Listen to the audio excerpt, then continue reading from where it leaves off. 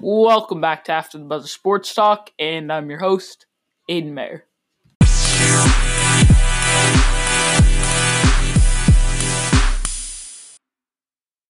All right, guys, welcome back for another episode. Finally, we are back. It's felt like an eternity, but to be fair, everything that I've been talking about lately, as soon as there's something that pops up, I've talked about it on Mr. Sideline or our new podcast, Ball in a Day's Work. Thomas, do you want to explain quickly about that? All right, so Ball in a Day's Work, it's pretty simple. It's a sports media page. So basically, we've got it all. We've got a great website that hopefully we can try to link it in the podcast.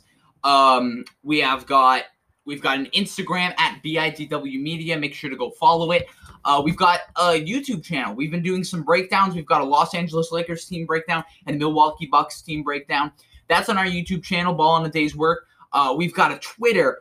We've got, like I said, we've got an Instagram. We've got a website where we're making posts, we're making articles, and we've got our own podcast. Make sure to go follow us at Ball in a Day's Work on Apple Podcasts, Spotify, whatever you like to use, even Stitcher or something else. It's everywhere. Make sure to go check it out. We just recorded an episode last Sunday, and we're making another one this Sunday, hopefully. So make sure to go check that out. But yeah, it's exciting. We're excited. Yep. And yeah, I think it's really cool. Definitely make sure to go check it out. Yep. And in today's episode, we're going to do the same thing I did and first of all, I want to try to get back in the swing of things real quickly. I know I keep saying that, but the number of listens, now this may be a little bit inflated because I haven't been posting a lot, but the number of listens are at an all-time high, like really basically this whole year. And I know I haven't posted as much this year as I did in 2019, but like, still, I mean, the listens are pretty dang high, so I definitely want to, seeing that growth motivates me a little more to try to do a little more here still, focus on After the Buzzer. But we're definitely going to do a lot of stuff on Ball in Day's Work and whatnot. So in today's episode, we're going to do the same thing we did in that last episode well over a month ago in a debate tournament. Basically, how it's going to work is, there's going to be three rounds to start. I'm going to take on Colin. Colin's going to take on Thomas. Thomas is going to take on me, and then whoever's not debating is the judge, and whoever has the better debate scores a point. My early prediction, I will be judging it for the last. Yeah, and then the final round is between the people with the two highest points. Last time I won, and we're going to start off with me versus Thomas. Thomas is going to be pulling for the Bears. We're going to be talking about who we think is going to win the NFC North. And you're pulling for the Bears. I'm pulling for the Vikings. I think it's actually pretty close between those two teams, to be honest. So I see both sides, but Thomas, you can start it off. First, we've talked about this off the air, but we don't think the Packers are going to be great. All signs point toward the major regression. You look at how their teams didn't really improve. They didn't improve in the draft. They actually built for the future because they know they're not contending this season. Matt LaFleur and the Packers front office, they know they're not contending. That's why they went out and they drafted Jordan Love. That's why they went out and drafted A.J. Dillon. They know they're not contending. And then you just look at free agency. Aaron Rodgers doesn't really have any weapons. That run game is probably going to take a step back. You look at their score in one-score games, they were very, very high. I want to say they were 9-1. That's going to regress. That's unsustainable, really. So all signs point to a Packers regression. So neither of us have them being a playoff team, actually. But Chicago Bears. A lot of people are going to say, oh, well, Chicago Bears are the worst team in their division. I disagree. I completely disagree for a couple reasons. Let's look at their offense, okay? Nick Foles. A lot of people are going to hate. A lot of people are going to say, oh, Nick Foles is trash. But here's the thing. He's 2 seasons removed from that Super Bowl run, and he hasn't been given a fair chance since. Last year, he got injured right away, right off the bat, and then he came back and he got outplayed by rookie quarterback Gardner Minshew. Now, yes, it was bad. But here's the thing. One, he was injured. He came back, and he was still injured. Now he's reuniting with Matt Nagy in Chicago. And the offense around him, it's not great, but he's got Allen Robinson, very underrated receiver. I think he's going to have a great season. He's got Anthony Miller, someone who's, he's solid. I think he's due for a breakout year. He's got 4,700 tight ends that he can pass to. And then in the run game, he's got, the guy you can run to every play with David Montgomery, and then he's got a solid pass-catching back in Tariq Cohen. If you look at it all together, it's not completely awful offense. I wouldn't say it's good by any means. I don't think it'll be sniffing the top 15, but I think it'll be okay. It'll be average. It'll be below average, but not nearly bad enough to keep them out of games. However, you know what's going to carry them? Their defense. Last year, you look at everything. You look at sacks. You look at turnovers. You look at everything. The Bears' defense just regressed. It regressed completely. Khalil Mack took a big step back. It was terrible. They did not have a great defensive year last year like they did in the 2018 season, I want to say. All signs points to them bouncing back. They picked up they still have Khalil Mack, who I think is going to bounce back and win Defensive Player of the Year. That's just my prediction. And I think that the Bears are going to jump right back into being a top 3 defense. Then I think that's what's going to carry them. Where would you say the Bears ranked last season? Just at where you said they're going to be a top 3 defense this year, right? I'm not saying that's wrong. I'm just saying where would you say last season since they regressed, top 5 defense? I would say they were top 10. Okay, a top 10 defense. Right. Okay, but they've got the talent. The talent is all there. Right. They just need to get back in that rhythm. They need to really come back and be a great defensive team once again, and I think they're going to be able to because everything that could go wrong for the Chicago Bears last year did. Mitch Trubisky was horrible. Like I said, the defense took a big step back. Everything that could go wrong did go wrong, and they had Mitch Trubisky starting at quarterback, and they still went 8-8. If you combine that, I looked at their schedule. Their schedule isn't anything. It's not crazy. It's the strength of schedule. I just looked at it. This isn't going to play a factor. Because one, I think strength of schedule is overrated. Both the Vikings and the Bears middle of the pack. Yeah, it's, like I said, nothing crazy. And this division is not good. There's no one. I'm not the Bears are the number 1 team far and away. They're going 13-3. No way. There's no really one true team that sticks out to me. But if I had to go pick on one, I'd go the Chicago Bears. They've got a great defense, and they've got an offense that it's not going to be great, but it's not going to lose games for them either. I think they're the best team in that division. I would say they'll go either 10-6, 9-7, somewhere in that range. Again, I think they'll be a terrible division winner. If you look at all the other teams that win their division, I think the Chicago Bears are clearly the worst one. In fact, I would say that the Chicago Bears wouldn't win any other division in the NFL. I don't think they'd win any other division, but because it's the NFC North, because I really don't believe in any other team, I'm going Chicago. Okay, I respect that. It's actually close between the Bears and the Vikings, in my opinion. I think the Lions, some people have been hyping them up. No, the Packers still have a chance, but I think they're going to regress. So it's pretty close between the two. When I look at it, the Vikings, to me, I think the loss of Stephon Diggs, it's over. It's not going to kill them. No, exactly. And people think of it like that. I mean, I said the same thing last year. People, once they signed Antonio Brown, the Raiders I'm talking about, people are just like, oh, playoff team, Super Bowl. What are we talking about? Then they lose Antonio Brown, and all of a sudden I see people that thought they were going to be 10-6 now saying they're 7-9. I'm not saying it's gone to that extremity with the Vikings now, but people have been like, oh, they lost Stephon Diggs. Listen, it's one receiver. And not to mention, I mean, they've got Adam Thielen, and they've still got their best receiver. Kirk Cousins and Stephon Diggs were not on the same page anyway. Their offense this season, here's how I look at it. The receiving core, it's tough to say it got better with the loss of Stephon Diggs, although I do think Irv Smith, he could definitely I wouldn't say break out, but he could definitely improve and start hitting his potential. Justin Jefferson. Yeah, Justin Jefferson, who they drafted. I think I wasn't a huge fan of the pick at first, but he's still a really good player, and I think he can fit in nonetheless. And Dalvin Cook, now, as much as I'm a little concerned, he could get hurt. I mean, he was one of the best running backs in football last year. And, all right, what are you doing, Colin? He's just looking at stats. Okay. And then Kirk Cousins, last season, I like some of the things. In primetime, everybody's like, Kirk Cousins is so bad, but he started to get a feel for it. So I'm glad to know coming into this year, he could put it all together and go a full 16 games, being able to really perform in primetime, like the whole season, rather than just, we started picking it up around week 8. So that's good to know. Overall, the offense, it's better than the Bears. The Nick Foles edition, it's a nice one, but Defense. Now, yes, the Bears had the better defense. Vikings had the better offense. So that's really a lot of it why it is close. When I look at the defense, though, the Vikings, to me, it's an intriguing situation. I wouldn't call them boom or bust. I don't think there's a chance they end up being better than the Bears defense, but they could certainly be competent. And again, you don't need to be, well, I don't know how to phrase this correctly, but you don't need to have some stellar defense to win this division if you have the offense the Vikings have. I'm not saying their offense is fantastic, but I expect Kirk Cousins to continue to get better. It's like he's getting comfortable in these big moments. And that was Kirk Cousins' big thing. He's a talented quarterback. He puts up the stats. He just needs to get comfortable in prime time. And he did at the end of last season.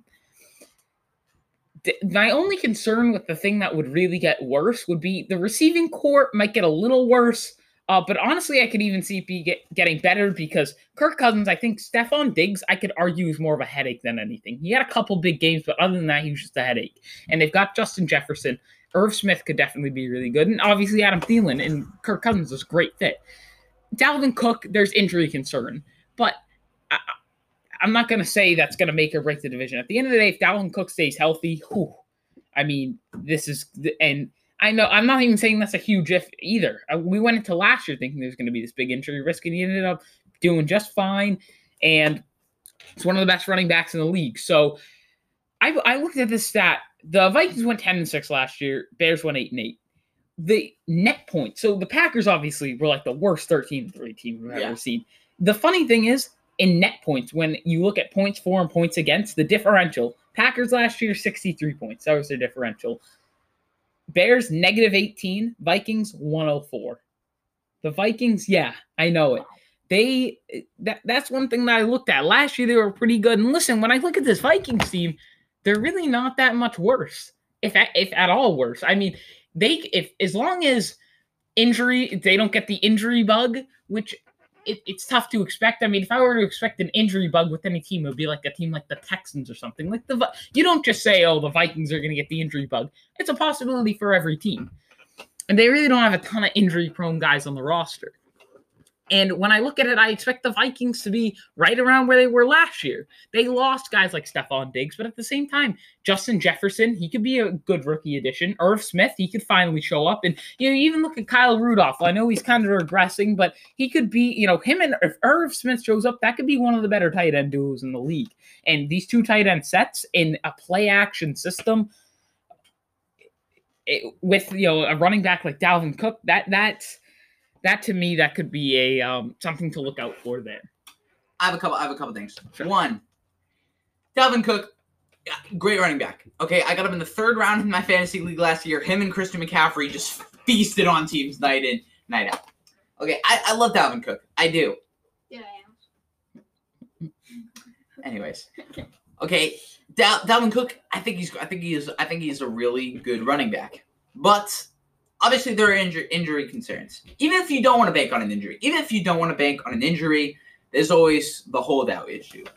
Now, if he were to not play, or if they were to trade him for some reason, I still have faith in Alexander Mattison, but I don't think Kirk Cousins is going to be as comfortable if Alexander Mattison is their starting running back. I like Alexander Mattison. I think that he would fill the shoes of Dalvin Cook just fine, but I don't think Kirk Cousins will be as confident. And you say I see what you I get what you're saying there. I definitely am kind of on the same page with you there.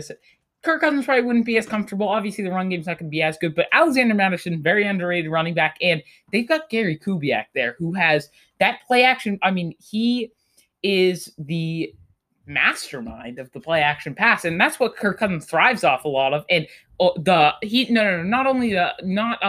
play action pass, although they run it pretty dang well, the zone run. Yeah. So he's going to give them those wide open holes. And although I do think Kirk Cousins won't be as comfortable even all season long, it may only take a couple weeks, and then he may realize, this guy can do it. And if you look at it last year, he wasn't comfortable till week 8 anyway, and they still went 10-6.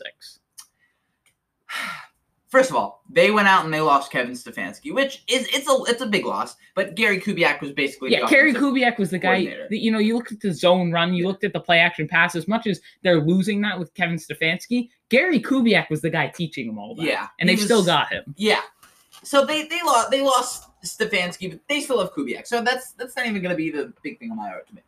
If Dalvin Cook were to not play, what made Kirk Cousins so effective last year?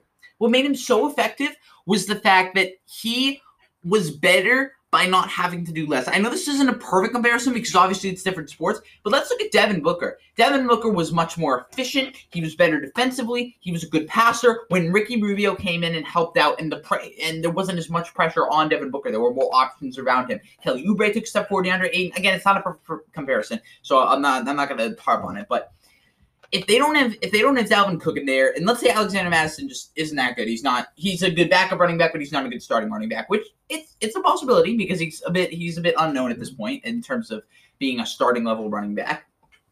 What's going to happen to Kirk Cousins? Kirk Cousins is going to put up great stats, but what's going to happen? He thrived off the fact that he didn't have to do as much. Okay, that's fair. I think it's a big if to assume that.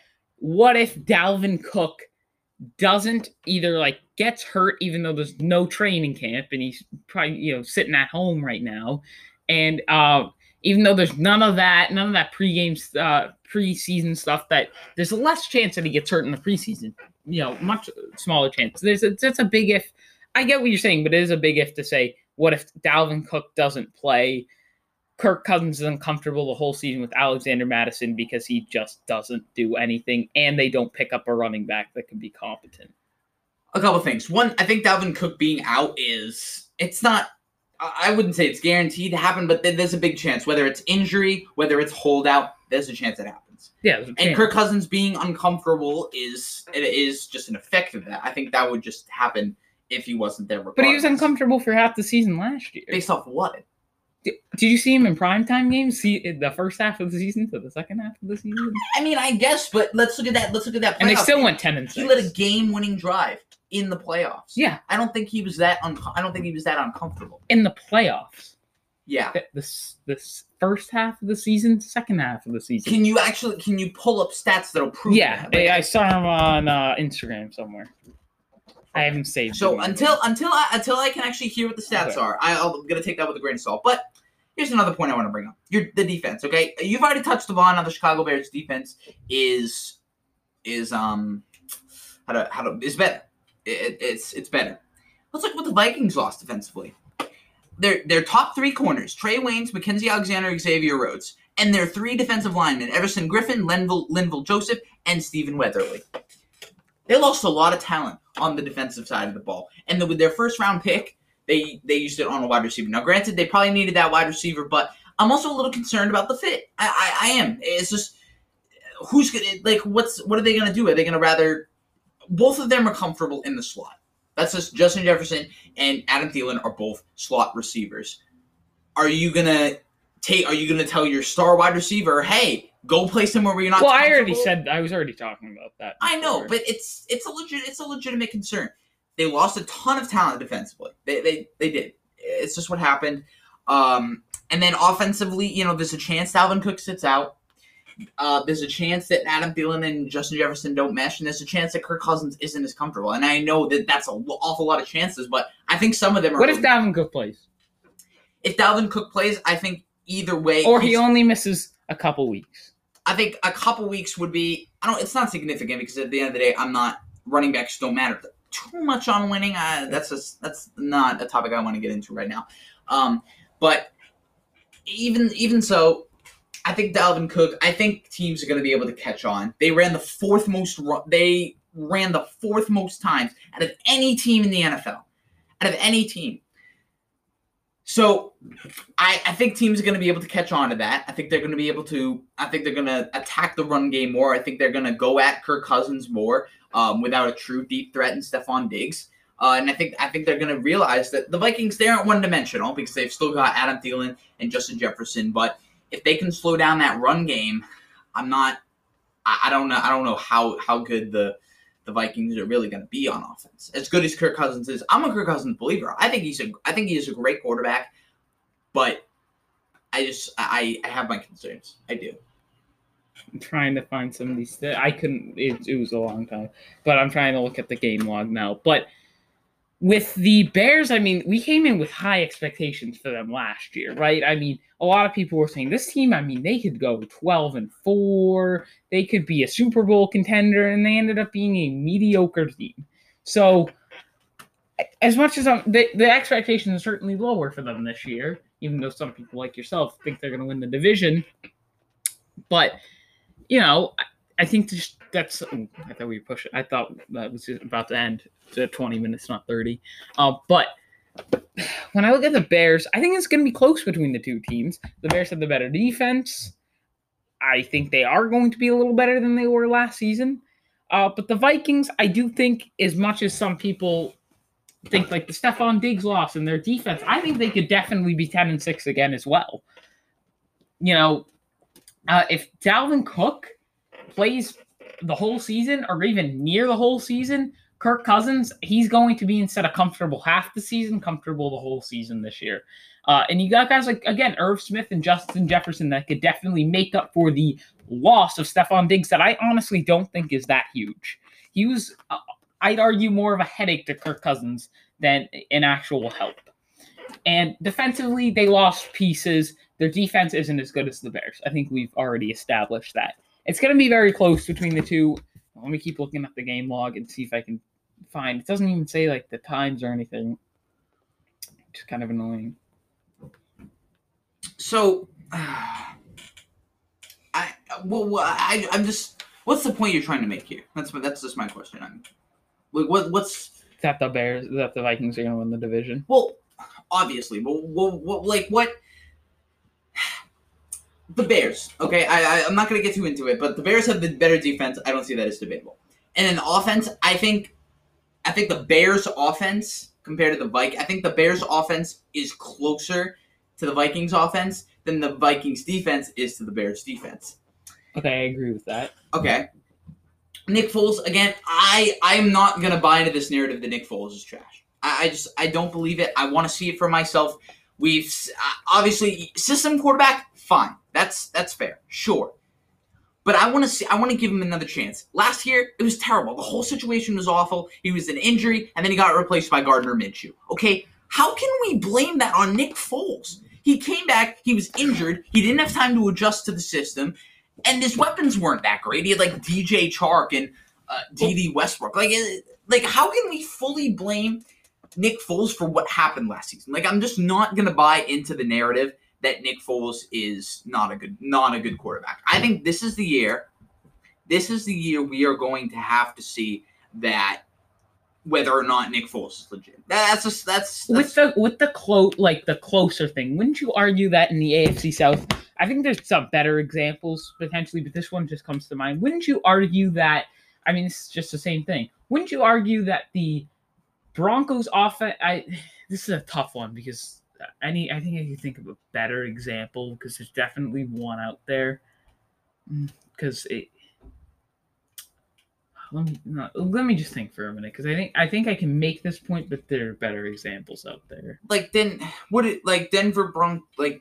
Are you saying like the Denver Broncos offense is closer to the Chiefs than the Chiefs? Yes, but I think there's a better example out there. Gotcha. But yeah, I don't know, man. I'm not confident in any team. Okay, I'm not fully confident the Bears are going to win. If the Vikings win, wouldn't surprise me. If the Packers win, that would surprise me. Heck, if the Lions win, it wouldn't surprise me because of their offense. I think they've got a great offense. I'm not getting into the Vikings. Here's my thing with the Bears. The Bears, I mean, they came out of the woodwork, and then they had these huge expectations, and they disappointed. The Vikings have always been like a consistent team in it. So that's the thing. Like with me, and I'm not saying the Bears are boom or bust this year because I don't see them being this 13-3 team again out of the woodwork. Like it's going to be close between either. With the Vikings, they're a guaranteed.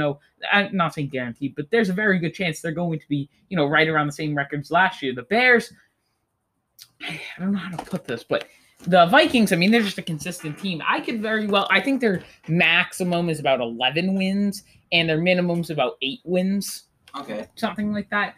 And then with the Bears, I mean, I can't really see them going worse than 8-8, but there's a chance, I'd say that their ceilings and floors are very similar the more that I think about it. But the Vikings, they're just a more trustworthy team, in my opinion. even so, the only real issue with the Bears, I mean, their weapons aren't great. I mean, Allen Robinson, Anthony Miller, Cole Kmet, it's not amazing. The running back duo, I think David Montgomery is going to have a bounce back year. I think Tariq Cohen's going to be solid. I think those two fit very well next to each other. But the real issue is quarterback. I think we can all agree that the real issue with the Chicago Bears is a quarterback. Give them Patrick. Okay, that's a terrible example. Even give them like a solid quarterback. Give them a Tom Brady, and they might be a playoff team. And Tom Brady, not prime Tom Brady, but Tom Brady as of the right now. Yeah, well, Nick Foles isn't Tom Brady right now. That's obviously not what I'm getting at. But what I'm saying is they finally have a choice. They finally have competition for Mitch Trubisky. They finally have two guys that can go out there and can battle. But the fact that Nick Foles has to compete with Mitchell Trubisky should just tell you what their quarterback situation is right now. Well, wouldn't any quarterback would have to battle with their star? Unless you're a top tier talent like Patrick Mahomes, like anyone's replacement. If Tom Brady walks in, is anybody saying, "Oh, this is going to be a battle. Let's see this battle play out between Mitchell Trubisky and Nick Foles"? No, but when it's Nick Foles and Mitchell Trubisky, although most people think Nick Foles will start, people are still considering a quarterback, competition. Yes, because people believe in the Nick Foles is certainly an upgrade, and he's a competent quarterback. But I mean, the fact that people are considering this a competition between him and Nick Foles should just tell you because they think that because they buy into the Nick Foles is bad narrative. That's just the truth. I've been in arguments with people that say Nick Foles is trash. He's not a good quarterback. Okay, and I'm not gonna believe it. This is gonna be the year. If Nick Foles is trash this year, yeah, he's trash. We can all sit here and call him garbage. But I mean, even the Bears have said they're not shutting the door on starting Mitchell Trubisky this year. Yeah, because what if Nick Foles is trash? You've obviously got to consider that. Yeah, but that should just show you what their quarterback. If they had a guy like even on Tom Brady's level, like a fringe top. Which here's my thing: they don't need a Patrick Mahomes to win this division, or even a Tom Brady. They can very well win with Nick Foles, but that's the thing. You're saying their big issue is quarterback, and although Nick Foles is an upgrade, it should just show you that it's still an issue if we're sitting here saying Mitchell Trubisky could win the job over Nick Foles. The only reason it's an issue, it's a quarterback competition right now, is because of how much of an unknown Nick Foles is, right? 2 seasons ago, he was a backup. Okay, he was a backup quarterback, and then last year he got outplayed by a rookie. So yeah, there are legitimate concerns. This could be a quarterback battle, but there's also, I would say, there's a chance that Nick Foles goes out and proves that he's better than Mitch Trubisky, whether it's by a big amount or a small amount. It's an upgrade. And while you could say, oh well, the fact that this is even a quarterback battle. Nick Foles has been in the league for a while, and he's only really had success with the Eagles. When have we ever seen him in a He's come in almost every season he played. He's come in at some point. I know it's smaller stints, but it's too small. I can't look at it now because or else this recording is going to delete. It's too small of a sample for me. I'm not shutting the door. I'll check. I'll check right now. I think I've said all I need to say. That's my personal opinion. Just because, again, I think it all comes down to whether or not you believe Nick Foles is trash. That's what I don't think Nick Foles is trash, but it just shows you that if quarterbacks, he's an upgrade against Mitchell Trubisky, compared to Mitchell Trubisky. I think most people think he will start, and he's an upgrade over Mitchell Trubisky. But if quarterback's an issue, and if quarterback's an issue for this team, and they need what would really set them over edge, again, they can win with Nick Foles at quarterback. But if a good quarterback's what it needs to set them over the edge, and we're sitting here saying Mitchell Trubisky could start against Nick Foles, that just shows you they still have work to do with the quarterback position.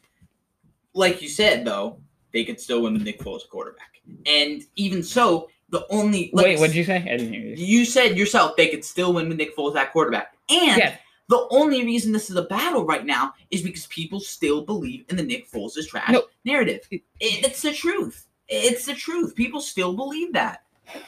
No, it's even the Bears themselves have said they're not shutting the door on Mitchell Trubisky. You even said there's a chance Nick Foles is trash. Yeah, sure. Yeah, so there's a chance. I'm saying we can't fully sit here and say that Nick Foles just like is there's trash. A chance he becomes this Tom Brady-esque quarterback. I don't think right? he's going to be a Tom Brady-esque quarterback. What I'm saying is there's a chance he comes out and he proves, hey, I'm not a star. I'm not a Okay. Patrick Mahomes, Nick but I'm Foles- solid. Nick I'm Foles- serviceable. I can get the job done. But some people don't even think he can do that. You're right. It isn't a great sample size. He's 31 years old and he's played 58 games. And this isn't even counting the playoffs. Here's the thing. It's basically been a completely different era. Would you say Nick Foles... Okay, wait. First, can I just throw in these games real quick? The games played. Okay.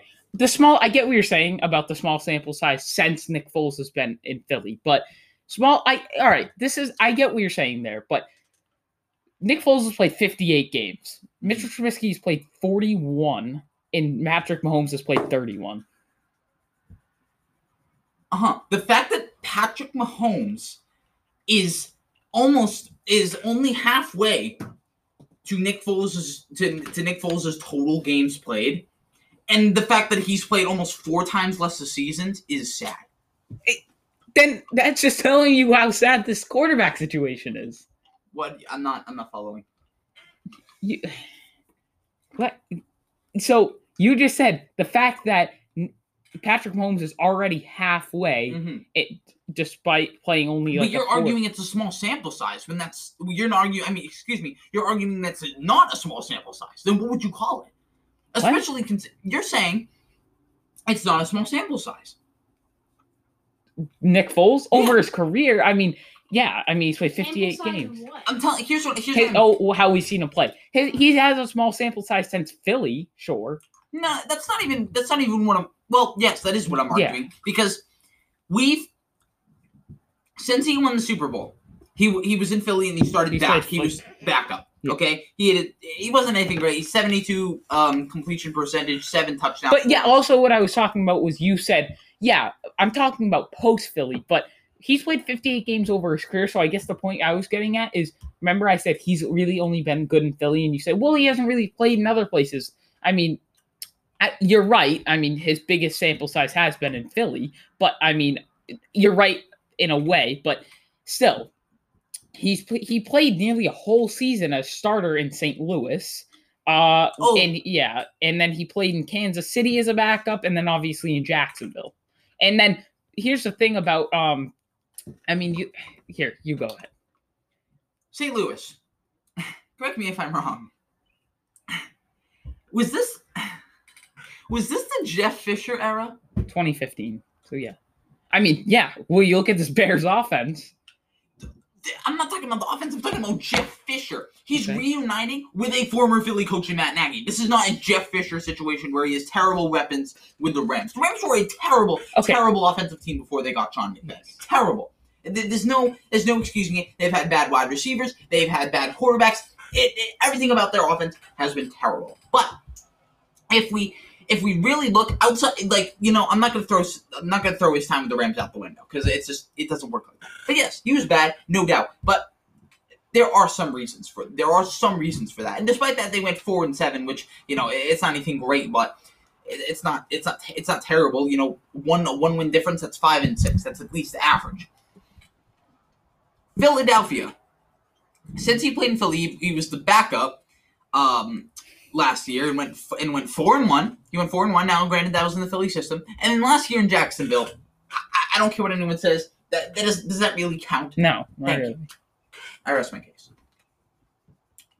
So we can come to the consensus that he's only been good in Philly. And yes, he's reuniting with Matt Nagy, but Matt Nagy was also the guy who was supposed to get Mitchell Trubisky, the second overall pick, to hit his potential.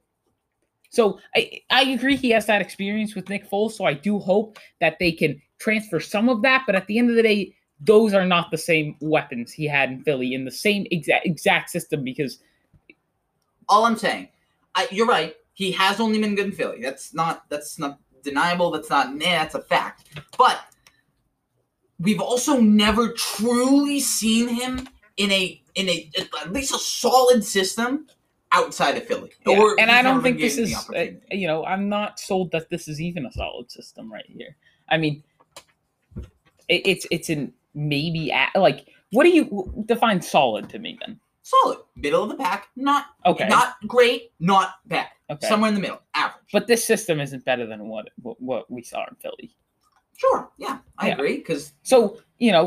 He'll be worse than he was in Philly, but he'll be better than he was in St. He'll be like solid. Well, I he'll sure be hope okay. so. That's what I'm betting Okay. on. And then you take all that around him. You take the great defense. Dave Montgomery and Tariq Cohen. That makes up for. And it's a competent run game, depending on if Montgomery can stay healthy. I think this team has it. I think I've said all I need to say. Okay. Well, I just guess it goes to. I mean, I get what you're saying, but still, at the end of the day, the fact that Mr. Trubisky could, they're saying, there's still a good chance the odds are in Nick Foles' favor, but it just goes to show you that this team that its biggest hole is quarterback. In the fact that they brought in Nick Foles, who doesn't even. It's still competition with Mr. Trubisky, I guess what I was going to say. I worded it better earlier, but, All right, I'm just repeating myself at this point, so we both said whatever we were going to say. I think you both had two pretty good debates, but I'd say the best debate here is Thomas. Yeah, I knew he was going to go. Definitely. Who would you say, though? Would you you can think the Packers, but if you had to pick, who would you bet on to win the division out of the Packers and the Bears? And Vikings or Bears? I would. I mean, that debate. I'm going with the debate. Like, I don't know what. I'm not really big into sports like you guys are, so I'm going. Most of if someone ever asked me a question in real life, who do you think would win this division? I'd probably go with the Bears just because I've heard this argument. Right. And it was better than the argument for the Vikings. So that's all right. So you guys can go. All right. We haven't. I believe we haven't decided on ours yet. All right, now we are going to get to Colin versus Thomas. So I'm just going to judge this, and you two can take it away. All right, so the debate is going to be who is the biggest, or maybe not the biggest, but who is a bigger empty stats guy in the league? And when we say empty stats, we basically mean someone that puts up big numbers, but basically is taking advantage of the fact that their teams are awful and aren't really as good as their numbers say, but more benefit from the fact that there's no one else good on their team, so they can take as many shots as they want to, and they can, have numbers that say they are better than they are. So let's get right to Colin. Well, I'll start with you. Let's go. For my player, I would be picking Devin Booker as the king of empty stats, just because he spent all of his career on the Phoenix Suns, who his best player who has played with him when he was putting up big numbers, it's probably Ricky Rubio. Ayton. I'd say DeAndre Ayton's better, but helping more toward the team. In terms of winning. Okay. It would be Ricky Rubio. Let's see here. He's put up, just last year, was his best team around him. He put up, let's see here. Oh, God, I got the wink. Oh, he put up 26.1 points per game. He had 6.6 assists, 4.2 rebounds,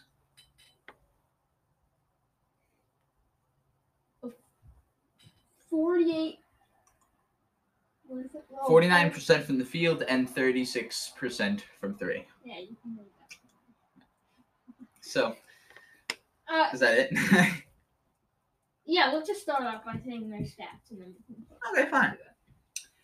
So Eric Pascal, at first glance, if you look at his stats, you aren't going to say, "Oh man, wow, empty stats." But I'll get into the reasoning later. But he's putting up 14 points, 4.6 rebounds, 2.1 assists, shooting 49.7% from the field and 28.7 from three. So do you want me to get into my argument? Or? yeah, let's all right. get in here. First of all, looking at Devin Booker and Eric Pascal, okay, who's better, Devin Booker or Eric Pascal? Derek. Okay, Devin Booker.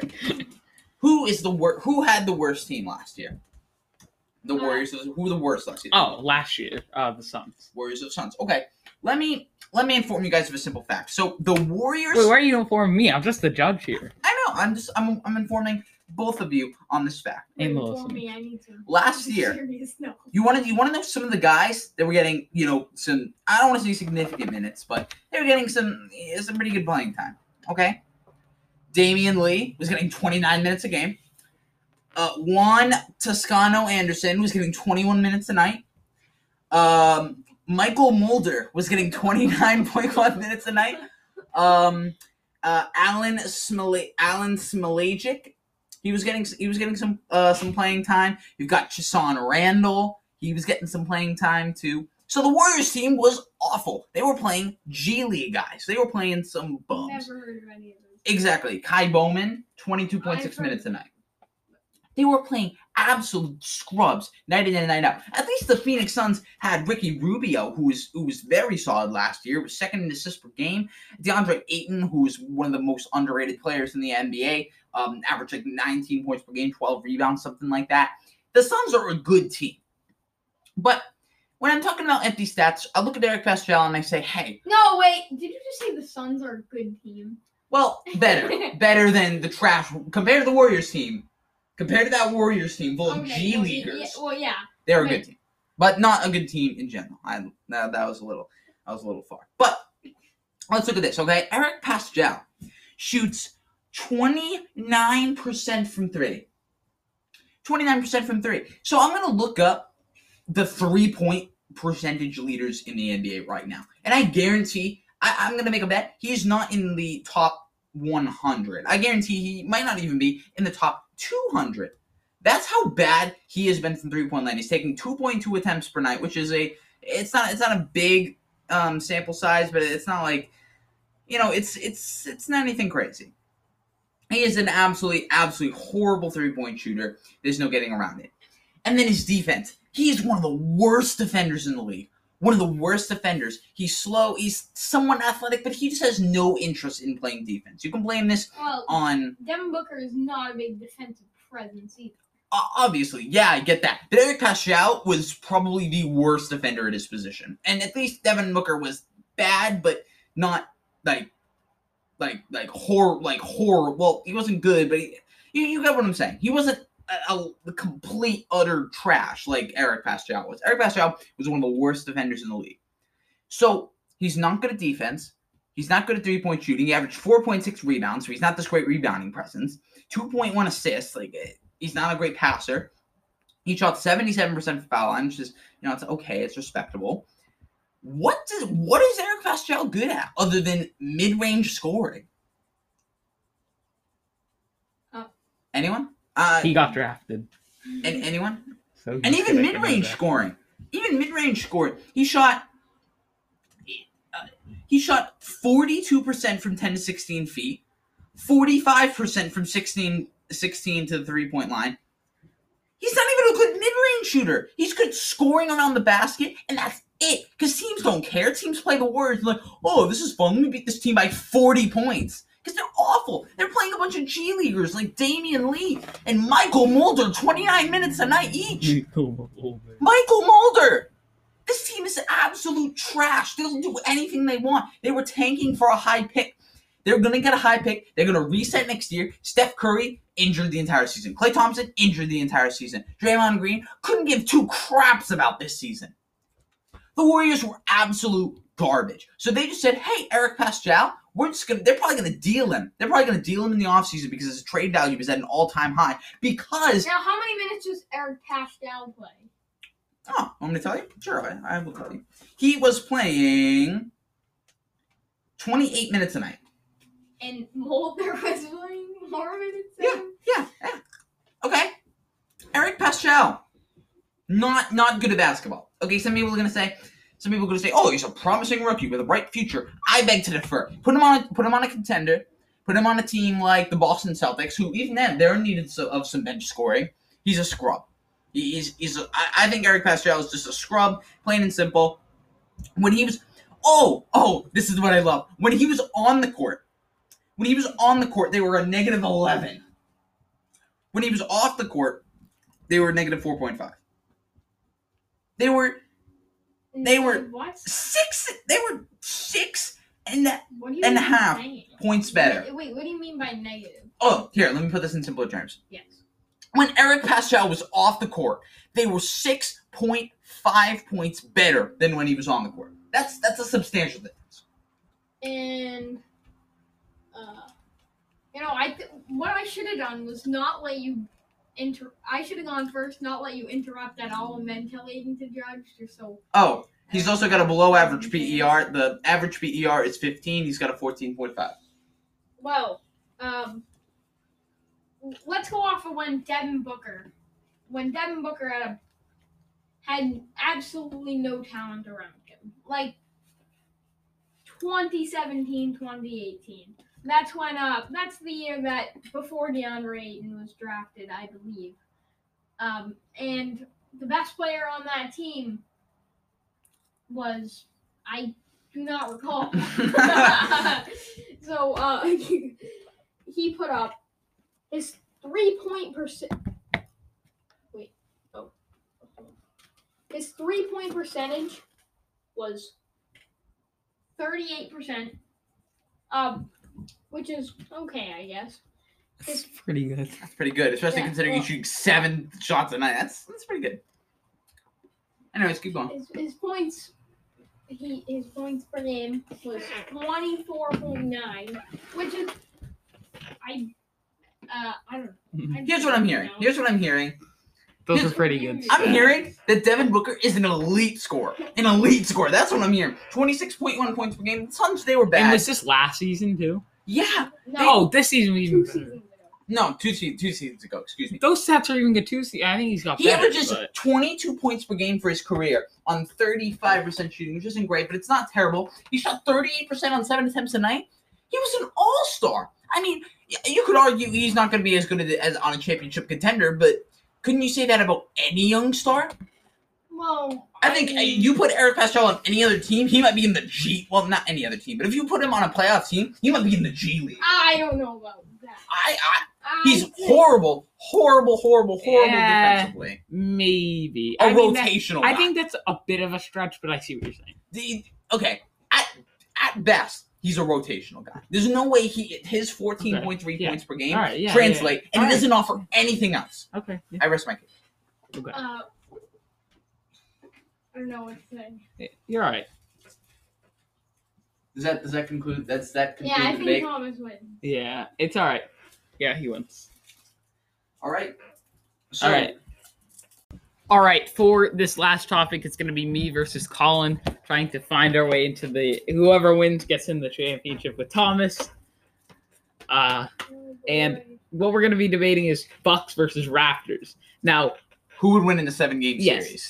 Colin thinks the Bucks, and I personally think the Bucks too, but I could definitely see the Raptors winning, so I'm just going to put up a debate for them. I personally think the Bucks, but it's pretty close, I think, between the two teams, and I'm going to just debate for the Raptors. Colin, you can start off with an opening case. Okay. Well, my opening case would be that the Raptors can't possibly win in the long run because Lowry's cake would be holding them back, okay? My case, no, I'm just kidding. All right. So I have all the times that the Raptors face the Bucks, and the Bucks absolutely destroy them in the matchups. Like the playoffs last year, right? I believe that this year. I'm gonna compare it from their matchups this year. Okay. And let's just go with their standings in the regular season. Toronto had 46 wins. Milwaukee had 53.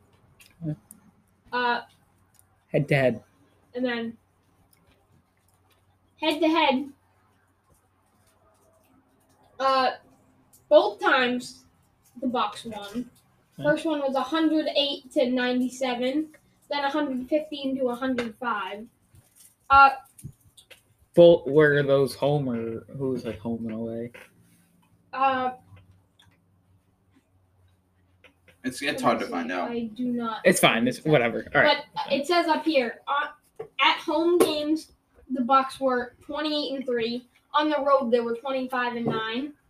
And For Toronto at home, they were 23-9, and on the road they were also 23-9.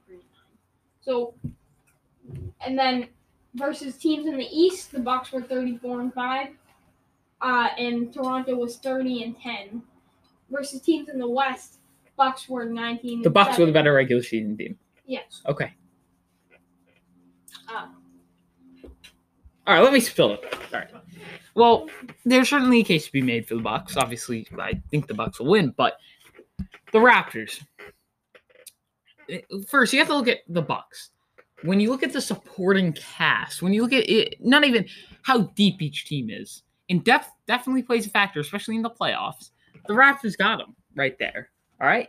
That's first of all. Second of all, Giannis, the star of the team, But the physical. What's All right, yeah, last time. No. I know what you're gonna say. Oh, and the Clippers and Lakers debate. Yes, the star power means more than the depth. I still stand by that, but the depth still plays a factor. Yeah. And the Raptors have the depth. And Bucks have the star power. Giannis versus. All right. Okay. The Raptors. Where was I? All right, it was with their depth, and now when I look at it, Giannis's physical play style. Okay.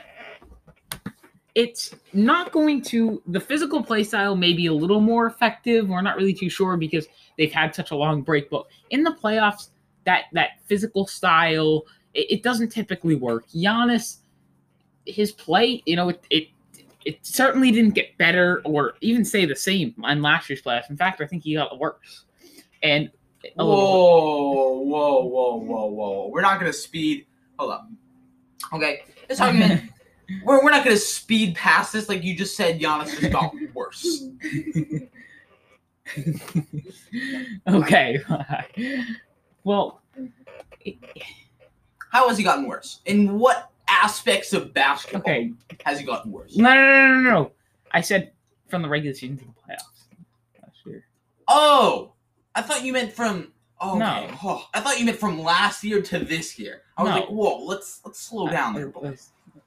Okay. Yeah, he got worse from the regular season to the playoffs. Okay, sure. Okay, that's fine. Yeah, but I thought you meant. And when you look at it, the Raptors beat the Bucks last year. Granted, they had Kawhi, but that may add a little bit of a fear factor to it. The Bucks, they've struggled in the playoffs these past this past year or two, and the Raptors, they have basically everybody on the team was part of that championship roster last year.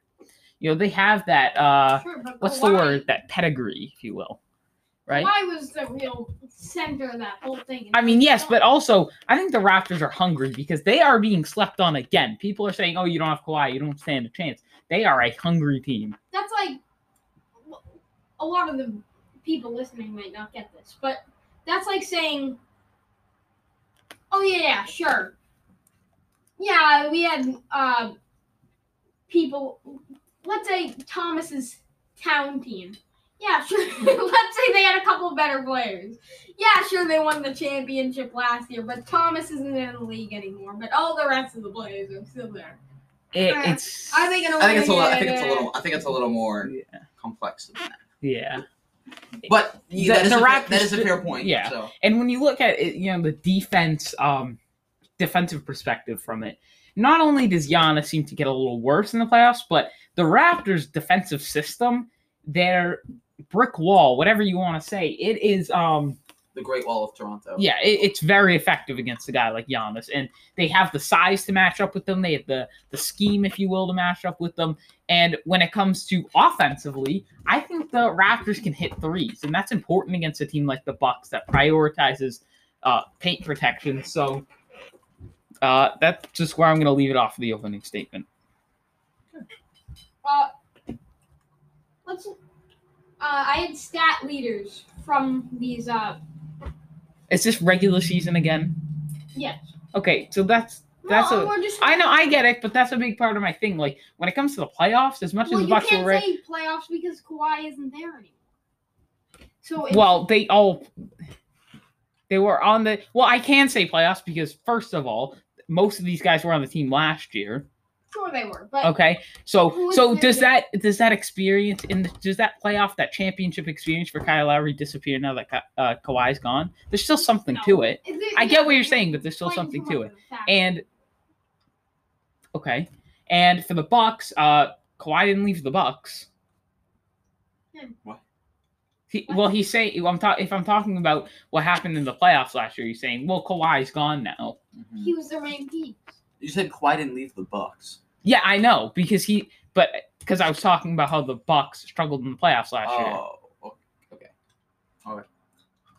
Well, that's a big what if. Because what if they don't this year? Like that. What do you to mean? say that they struggled last year, what's the evidence that they will this year?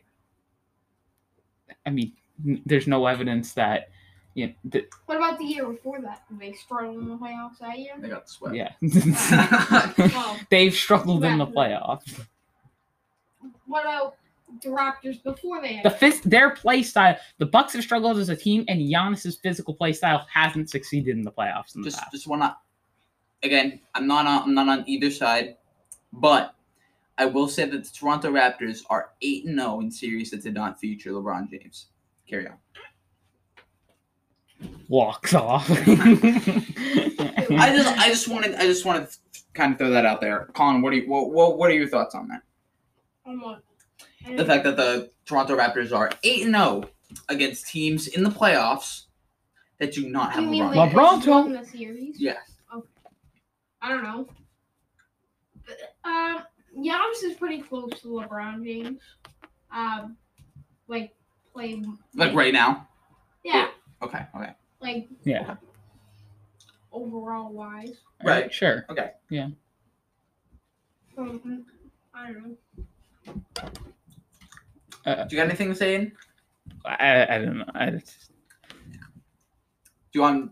All right. I'm gonna. I think this is kind of wrapped up, but here are my personal thoughts. Okay, Aiden, you forgot to. I was a little disappointed. You forgot to bring up the fact that how bad were Chris Middleton and Eric Bledsoe last year? Eric Bledsoe averaged like 10 points. I said the team as a whole wasn't good. Well, even so, you could have pointed out the fact that the second and third options played like role players. Eric Bledsoe, 10 points per game, 29% from the field, 17% from three, got outplayed by a bench player in George Hill. Okay? Well, as a Celtics fan, after watching Chris That's a big Middleton's performance again. That's true. I Chris know. Middleton I goes mean- off against the Celtics every year. But what I will say is this: the Milwaukee Bucks, like they've got the defense, they've got the offense. Okay, we know what we're getting from them. The Raptors have the heart. The Raptors have the Yeah. defense, and I think they have a good Whoa. offense, but I don't think they're as great of a two-way team as the Bucks are. Sure. I think the Bucks have the better offense. You can make the argument the Bucks have the better offensive team and defensive team. Well, the thing is, Aiden didn't bring up much stats. He just brought up, their spirit will be. That was one of my points. That was your main point. That was not my main point. Is there any other final points you guys would like to add? So before I can make my final decision, because this is tough. The defensive. Yeah, it's not a lame argument. The defense of the Bucks. People might say, "Oh yeah, Toronto is a much better team all around defensively than the Bucks are," but the Bucks didn't have that much worse stats than Toronto did.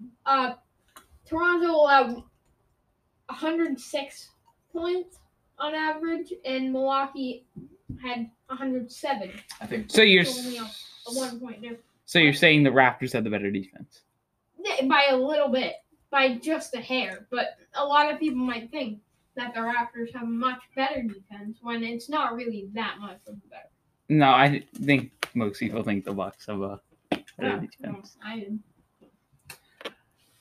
Any Offensive wise, Milwaukee scored 5.6 more points per game, had 6 more rebounds, had like 0.5 more assists, and field goal percentage they were 2% better. I think a lot of my argument is too that the Bucks and although there isn't evidence this year, obviously, but in the past there has been that the Raptors will get better in the playoffs, the Bucks will get a little worse.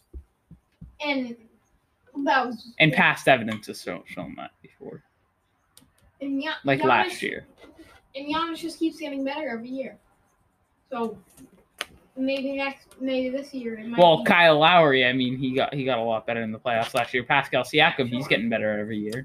Yeah, because we're younger players. Yeah, And so is both Giannis. teams have a lot of younger players.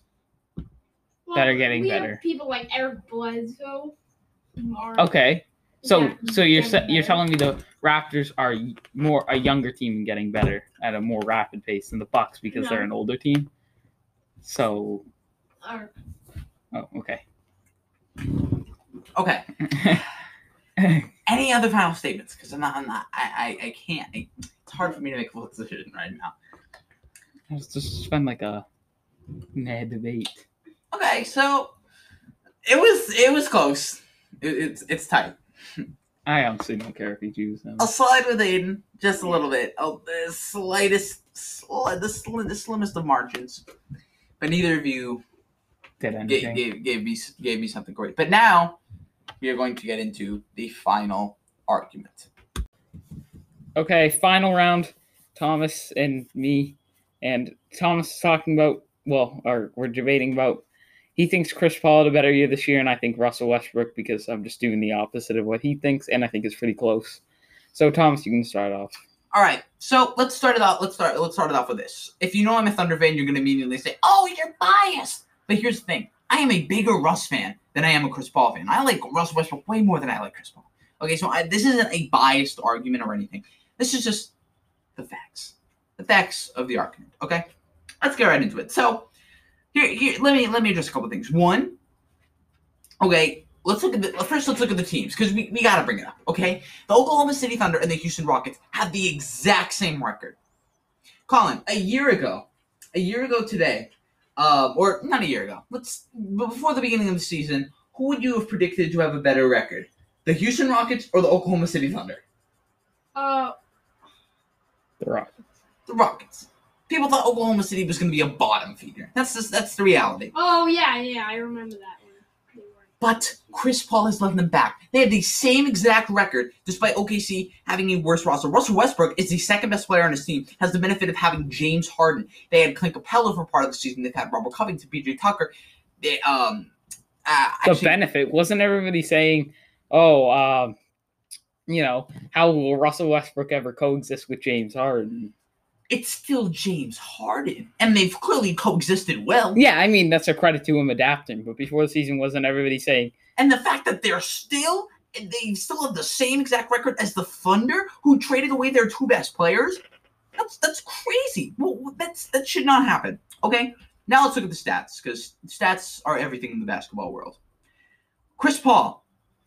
Okay, let's look at Chris Paul has the higher field goal percentage, has the higher 3-point percentage, has the higher 2-point percentage, has the higher effective field goal percentage, has the higher free throw percentage, has the higher PER, has the higher true shooting percentage.